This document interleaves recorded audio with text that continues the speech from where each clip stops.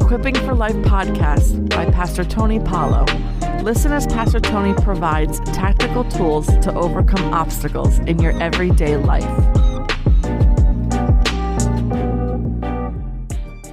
Now, turn your Bibles to the book of James, chapter 4.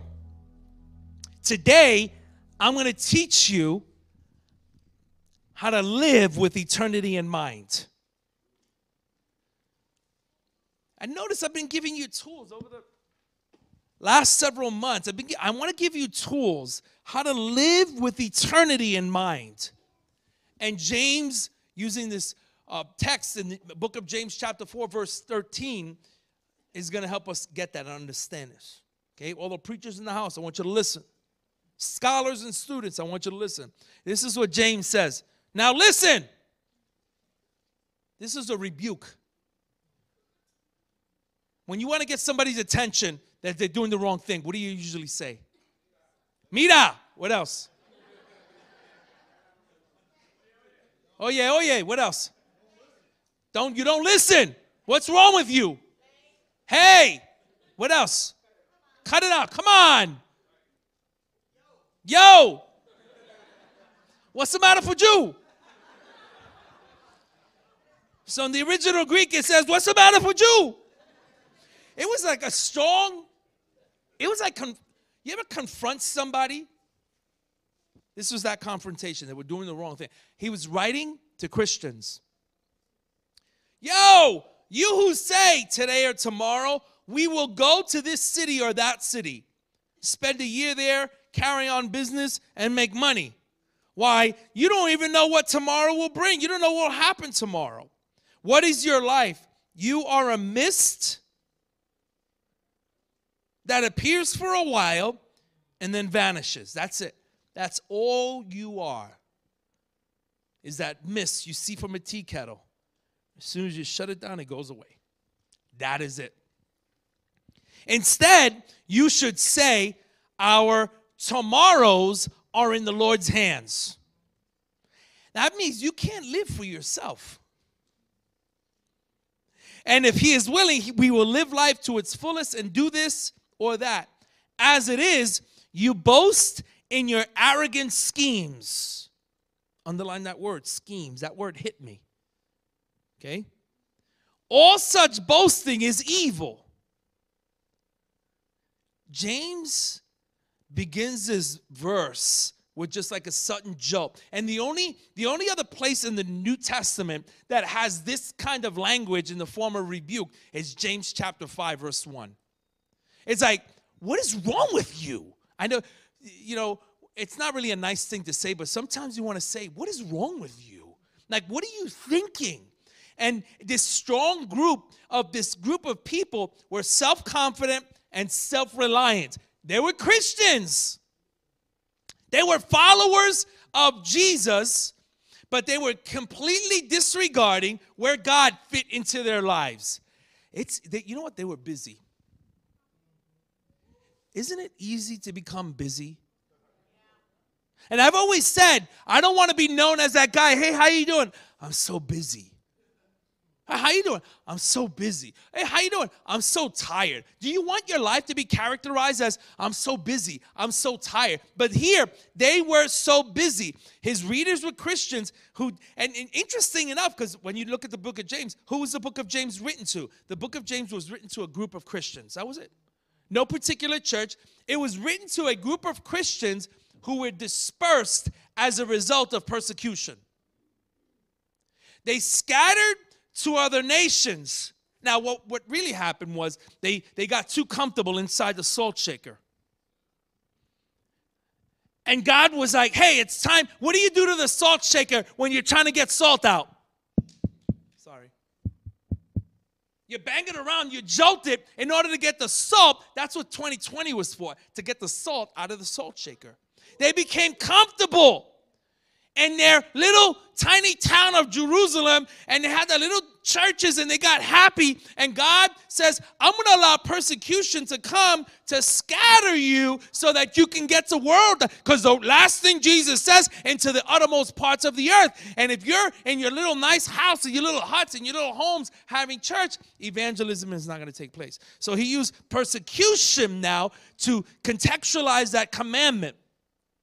But instead of now being scattered to evangelize, they scattered and they built their nice little homes. They had their nice little schedules. They had their nice little families. They had their nice little jobs, their nice little plans, their meetings, their kids. They took their kids to sports. Oh, let me get on that for a minute.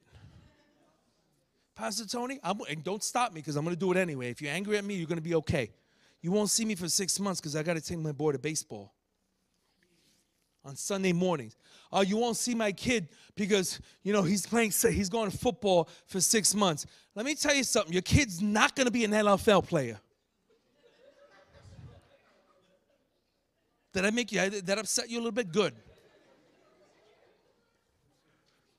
It wasn't there a statistic. It was online, so it has to be true. There's a statistic that says 0.001% chance your kid's going to end up famous in the baseball NFL leagues. But they will have 100% chance that they're going to be standing in front of God when they die. So you got to set your life straight and your family straight. And don't be disappearing on me with your son to play NFL and then come back to me and say, my son doesn't want to come to church. How to get that out? Thank you. They became led by their schedules rather than their Savior. They got busy. They fully immersed their lives without a God focus. And James was frustrated because what happened, notice that the other epistles were written to a church. This was just written to a group of people who had no church.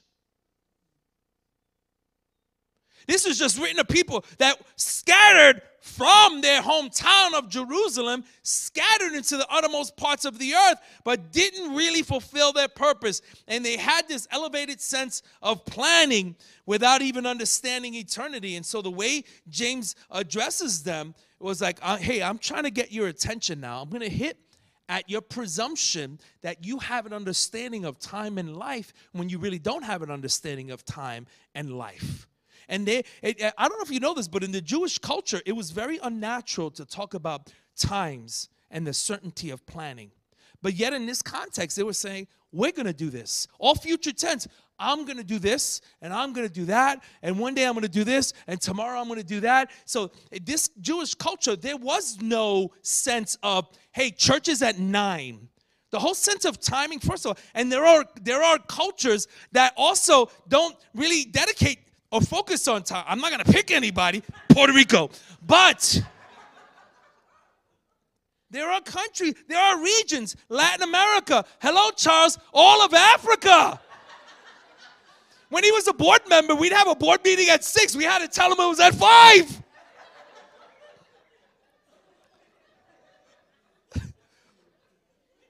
He got better when we had food. We'd be like, we got food.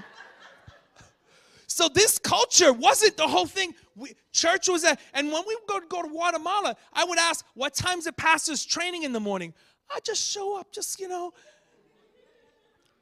I'm like, is it 10, 11? Just show up. Because this wasn't about time. This was about when everyone was ready. It focused on community. It focused on family. It focused on when we lived in Ohio, we lived in an Amish area, and there was an Amish guy, his name was Jacob, not joking, that was his name. And he made leather things. He made leather belts and leather purses and man bags and all that stuff. And so I would go and have leather belts made by him and what's that?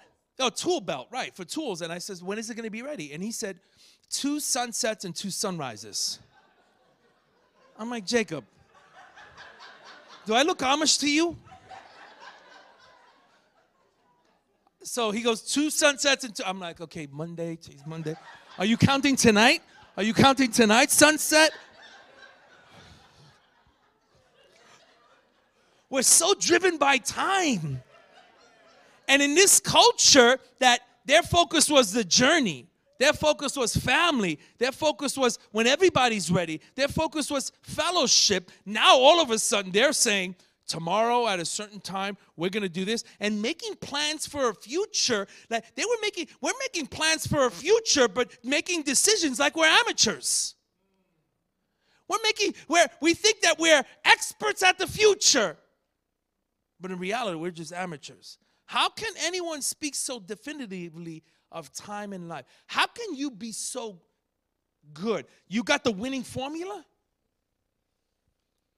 A winning formula and you're still unsurrendered to Christ is a dangerous path. They had the winning formula. All future tense. We will go. We will spend a year.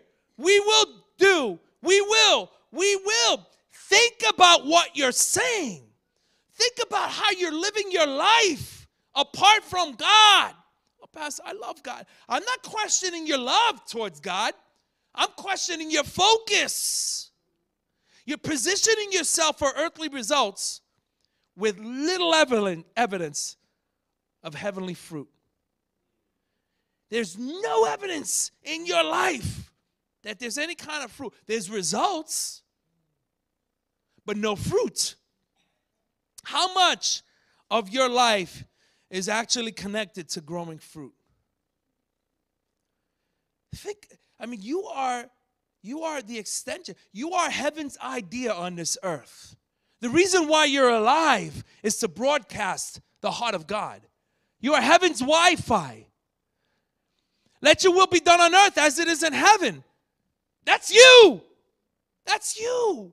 So when you're distracted because you're so busy, remember back I don't know if they still do it.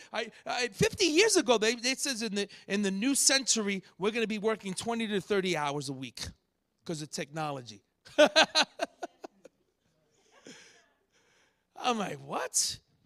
It's beyond that. We're double that. And we're bragging, and we're okay. Oh, I work hard. I got 2 jobs. I'm a hard worker. But you're forgetting the main thing here. And they spoke with authority over their own futures while ignorant of tomorrow. This is it. How do we make such strong plans for your future we know little about? Proverbs tells us that. Do not boast about tomorrow, because you do not know what tomorrow will bring. Man, we've made plans for a strong future, legacy, plans. And even financial advisors are starting to use that phrase legacy. They weren't they didn't, but they just started using that phrase legacy and attaching it to finances. Finances is not legacy. Real estate is not legacy. Stuff is not legacy. Lives are legacy. People are legacy. Fruit is legacy. We have developed a solid plan for our future. Let's focus on our 401k, but we have little regard for eternity. You ever get your Social Security statement in the mail? I'm like, dear Jesus, shred it. Jehovah Jireh. I'm not relying on that. It says, oh, Social Security will be running up, by the time. It's like, okay, but God, you're my provider, Father. Now, preparing for the future and retirement and comfort and wealth and 401k, nothing wrong with that. But if that's all you have all your regard for earthly systems and very little regard for heavenly systems. He says, what is your life? This is what James says. He says, you are just a mist that appears for a little while and then vanishes. In fact, in Psalm 90, verse 12, the writer of that chapter, right, teach us to number our days so we can gain wisdom. Now, we're not talking about breaking out the calendar and numbering our days. In the Hebrew, it talks about teach us that our life is brief. We are here for a moment. And that's why at the end of your life, you don't want to end your life with regrets. You want to end your life with reflections. This is it. James points to this disorganized condition. you are obviously drifting. I came to mind a couple of months ago. I started doing research on driftwood. I saw it. I was like, interesting. Driftwood is actually wood that's been seasoned with salt and bacteria and poison and toxins for over 100 years. It doesn't come from any particular tree. It just falls off of a tree that's near the ocean, and they classify it as driftwood when it falls to the ground and over 100 years absorbs all these toxic chemicals that if you were to absorb into your system, it can kill you. It absolutely has no purpose. It just drifts. I don't want to be driftwood. I want to have purpose. And you know why? The problem here is, how do you lose your focus? Do you know why they lost their focus? How do you lose your focus? You lose your focus when you lose sight of your purpose. You lose your focus when you lose sight of your purpose. That was his cue. You got that?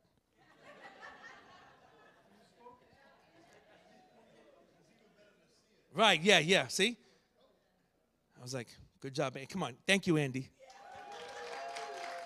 He's been doing this since 1988. Oh, 84. Sorry. He said, don't say it. See, what's your purpose? Well, we're trying to discover our purpose apart from God. When you include God in that, it's like, oh, I know my purpose right now. Well, what's your purpose today? Well, my purpose is when I go to the coffee shop and somebody's having a rough day, I say, let me pray with you. That's my purpose. We're trying to make it all magical like fireworks, but we're ignoring what's right in front of us. We're asking for the not yet, but have not gained the stewardship of it right now. You want stewardship of a not yet, but you haven't harnessed stewardship for the right now.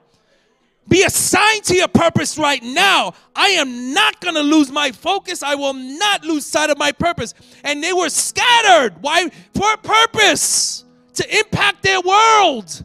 Now that word, when we think about them being scattered, we think confusion, discouragement, doubt, loss of courage. You're discouraged. You're afraid. But all that is just shaking up the salt shaker. When 2020 happened, I don't want to brag on the staff, but did we panic? We were like, woo, let's go. We gotta go. This is fun. People panicked, but we're like, and I've always said, if the aliens or the Russians would have come, or the zombies would have come and shut down our church, we would still have church. It wasn't the aliens, it wasn't the zombies, and it wasn't the Russians. It was COVID. And we still had church. It didn't change anything. All it did for us was get us out of the salt shaker. That's our purpose. The purpose doesn't change. The purpose remains the same. And the problem is during this scattering, they were confused, they were discouraged, they were down. So in all that scattering, they attempted to regain control by building homes and saying, we're just going to settle in and adapt to our culture. And the whole concept of having control isn't even a God concept. I'm trying to regain control of my life, Pastor Tony. Well, that's the problem. You're trying to stick rudders on things you're trying to control. It's not even a God concept. And then James says, as it is, you boast in your arrogant schemes. All such boasting is evil. So I said, schemes. You know who else is accused of scheming? Ephesians chapter 6, verse 11. Watch out for the schemes of the devil. Scheming, back in Brooklyn, we used to use the phrase, why are you scheming? Yo, why are you scheming, dog? You're full of, don't trust him, he's full of schemes. Schemes is a godless form of a version of planning. I'm going to plan something, not include God, but that is not a plan, it's a plot. And the New Testament there's not one passage in the New Testament that paints scheming in a positive light. And it's always assigned to the devil or to this group of people. In fact, the word scheme means a secret or underhanded plan of action or a plot. An elaborate and systematic plan for a course of action designed to achieve a major or overall aim. That's Greek. Now, in the Latin, it means to change the shape, the figure, or form of an outcome as opposed to reality.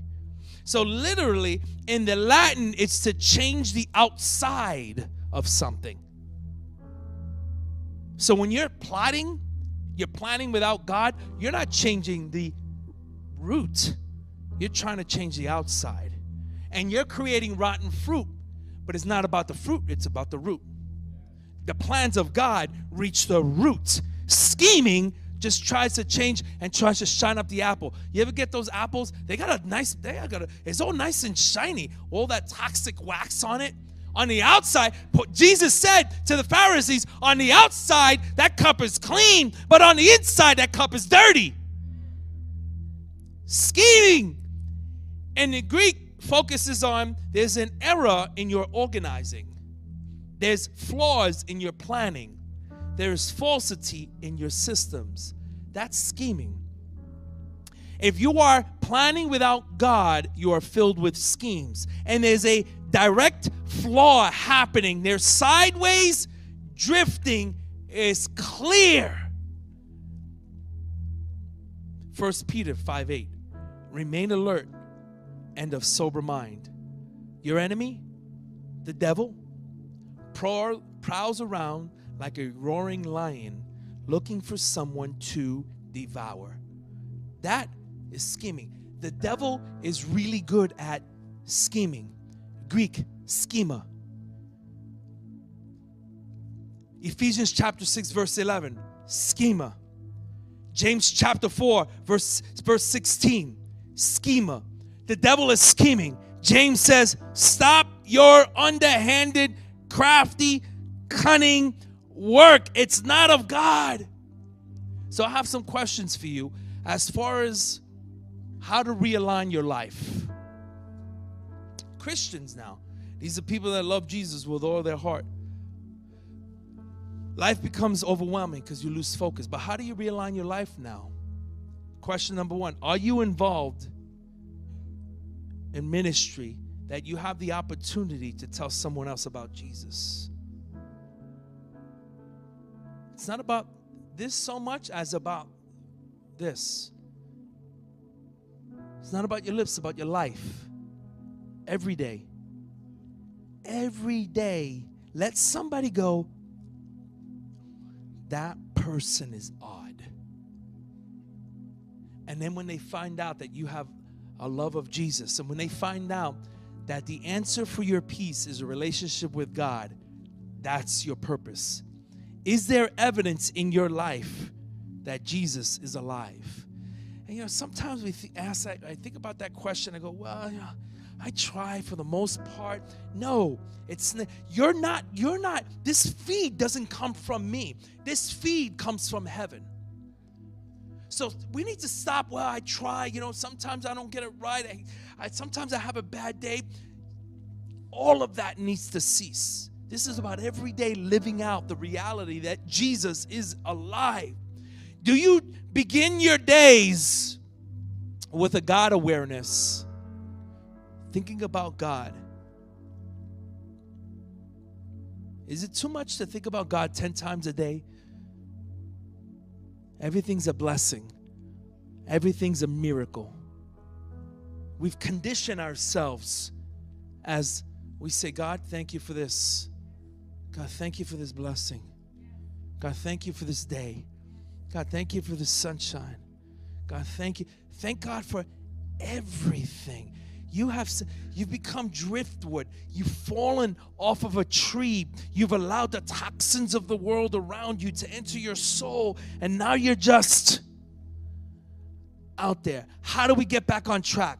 Having a God awareness. Every decision you make, filter it through a God eternity. Filter it through a God reality, God initiative, God provision. How can God be glorified? It's 12. Look at your watch right now. What time is it? 12:21. You must have an Android.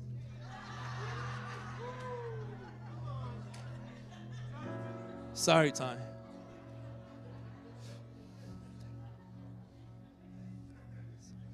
Sorry, Tub. But there's one good thing about I can't think about the end, but never. It's 12:22. How can my life advertise the ideas of heaven from this point forward? Everywhere you go, this is a life of process. This is a life of growth. This is a life of sanctification. Your life of sanctification and growth begins now. Don't lose your purpose. Don't lose sight of your assignment. Everywhere you go. Proverbs 16:3 says it this way. This is classic.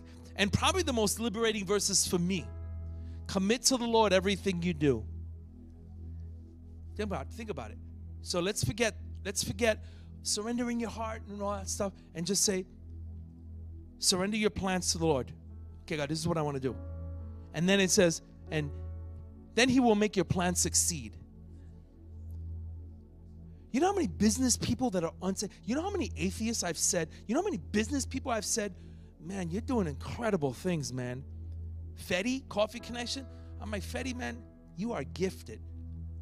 Give everything you're doing to the Lord and ask Him to bless it. That's what that says. And then He will make your plans succeed. So let's go deeper. Of course, we got to go a little deeper than what it says here. Surrender deeds is a surrendered life. Because when you begin to see that, you go from results to fruit. You go from the cash register to lives. You go from surrender deeds now begin to leading to fruitful living. Wow, God, this works. I'm all in. So whatever it is that you're doing, see, we have this mindset where I'm going to surrender my life to God, and God is just going to take my brain out and turn me into a different person, and I'm going to be a robot. He uses you for you. He cuts away all those things that don't matter. And you begin to see things happen in your life. This is not a secret. This is what it means to live in terms of eternity. The best way, actually, Pastor Mike, the only way your life is going to be fruitful if it's aligned to truth. Open your heart. Talking to Christians, open your heart to the ways of the Lord. Whatever you're doing, focus. Stop what you're doing for a moment. And what begins to happen is when you align yourself with the purposes of heaven, instead of saying, God, I'm not sure if these deeds are from you. Jesus, I need to focus. I need to figure out if this is you, or if this is me, or if this is my flesh, or if this is the devil, or if this is the world, if this is my mom. Jesus, please help me understand. You begin living in the will of God. And I'm almost little nervous to say this, but I'm going to say it anyway. Get to a point where everything you do is the will of God. Where God will never ever have to say to you, no, stop. What are you doing? Because now you're living surrendered. A surrendered life leads to fruitful living.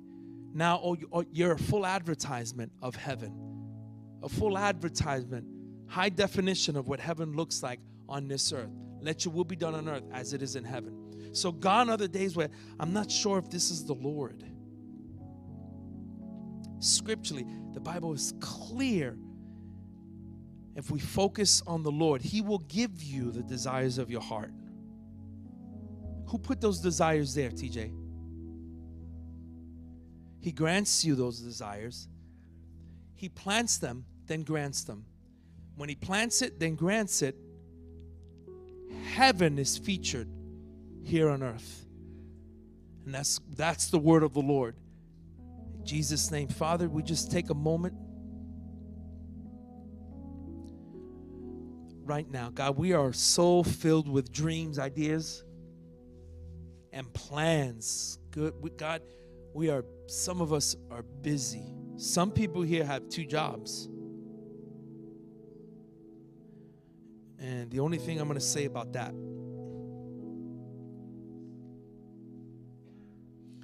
is this: make room for God to come in and provide supernaturally.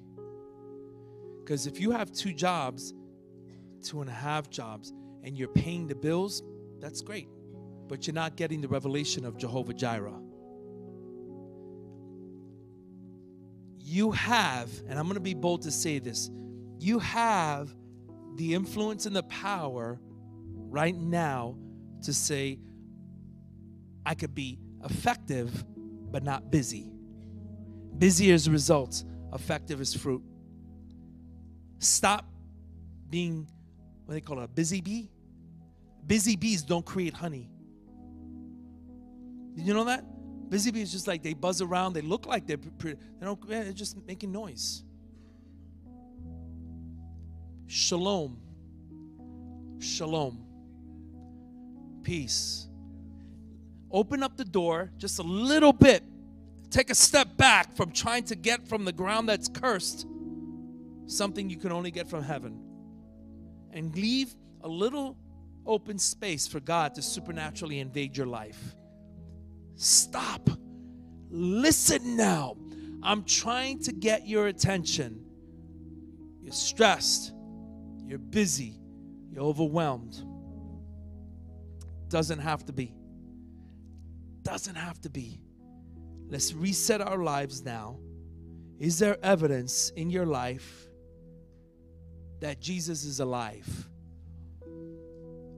Would you be considered, if somebody were to watch your life as a trailer, would you be considered a trailer of heaven? Take a step back from everything that's, and today's a good day, right? I said I would end at 12:30, but I want to get this point across to you, because this is urgent. Kingdom-minded. Live in light of eternity. You look at the Palos, you're like, man, they're always happy. No. We remain purposeful. We know how to say yes, and we know how to say no. Even if it has Jesus written on it, that doesn't match what God wants to do in our lives right now. And if you're married, even more important, make sure the 2 of you have the same normals. Make sure when you're going to marry someone, right, Binta, that guy, and we'll check him out. We'll do the background check, right, guys? Bring him here. Let us know. It's a service we provide for free. All the single ladies, listen. Single ladies, it's a service that we provide for free, right? We don't charge anything. Bring them to church and just kind of give us the look. Be like, we'll bring them to my office downstairs. Right, Joe? Right, Dave? Talk to them. Just, what are you going to talk to them? I want to make sure they have the same normals, man. Stop being so busy. You're stressed. That's why your neck hurts. That's why you have arthritis. That's why you have migraines. That's why you have back pains. That's why you can't sleep, because you are overwhelmed. Stop being busy and be effective. When you're busy, sometimes it seems like you're doing something, but you just driftwood. But when you're fruitful and effective, it always points to what God matters. Every morning you say, God, I want my life to count today. Psalm 90, verse 12. Number my days. Today's Sunday. Boom. Just talk about Sunday, Jerry, right now. I'm not going to worry about tomorrow. When tomorrow comes, how do you want my life to count, Father? Today. Who do I need to talk to? Who do I need to impact today? Just one person. That's your purpose. Everything else centers around that. So, Lord, we receive that mantle as we continue to also plant campuses and churches. We receive that mantle, and the only burden that we carry that's not going to be overwhelming is your burden For my yoke is easy and my burden is light. If you're here today and you don't know Jesus as your personal Lord and Savior, this is important. If you don't know Jesus as your personal Lord and Savior, I want to make sure that you know Jesus and you have him in your life. If that's you, I want you to do me a favor. We're all going to pray this prayer, and we're going to pray this prayer, inviting Christ into our lives and surrendering our lives. And we'll all pray this prayer together. And this prayer sounds like this. If everyone can repeat after me. Dear Jesus, I thank you for dying on the cross for me. I want you to be my Savior. I give my life to you. I surrender. Forgive me of my sins and make my heart clean. In Jesus' name.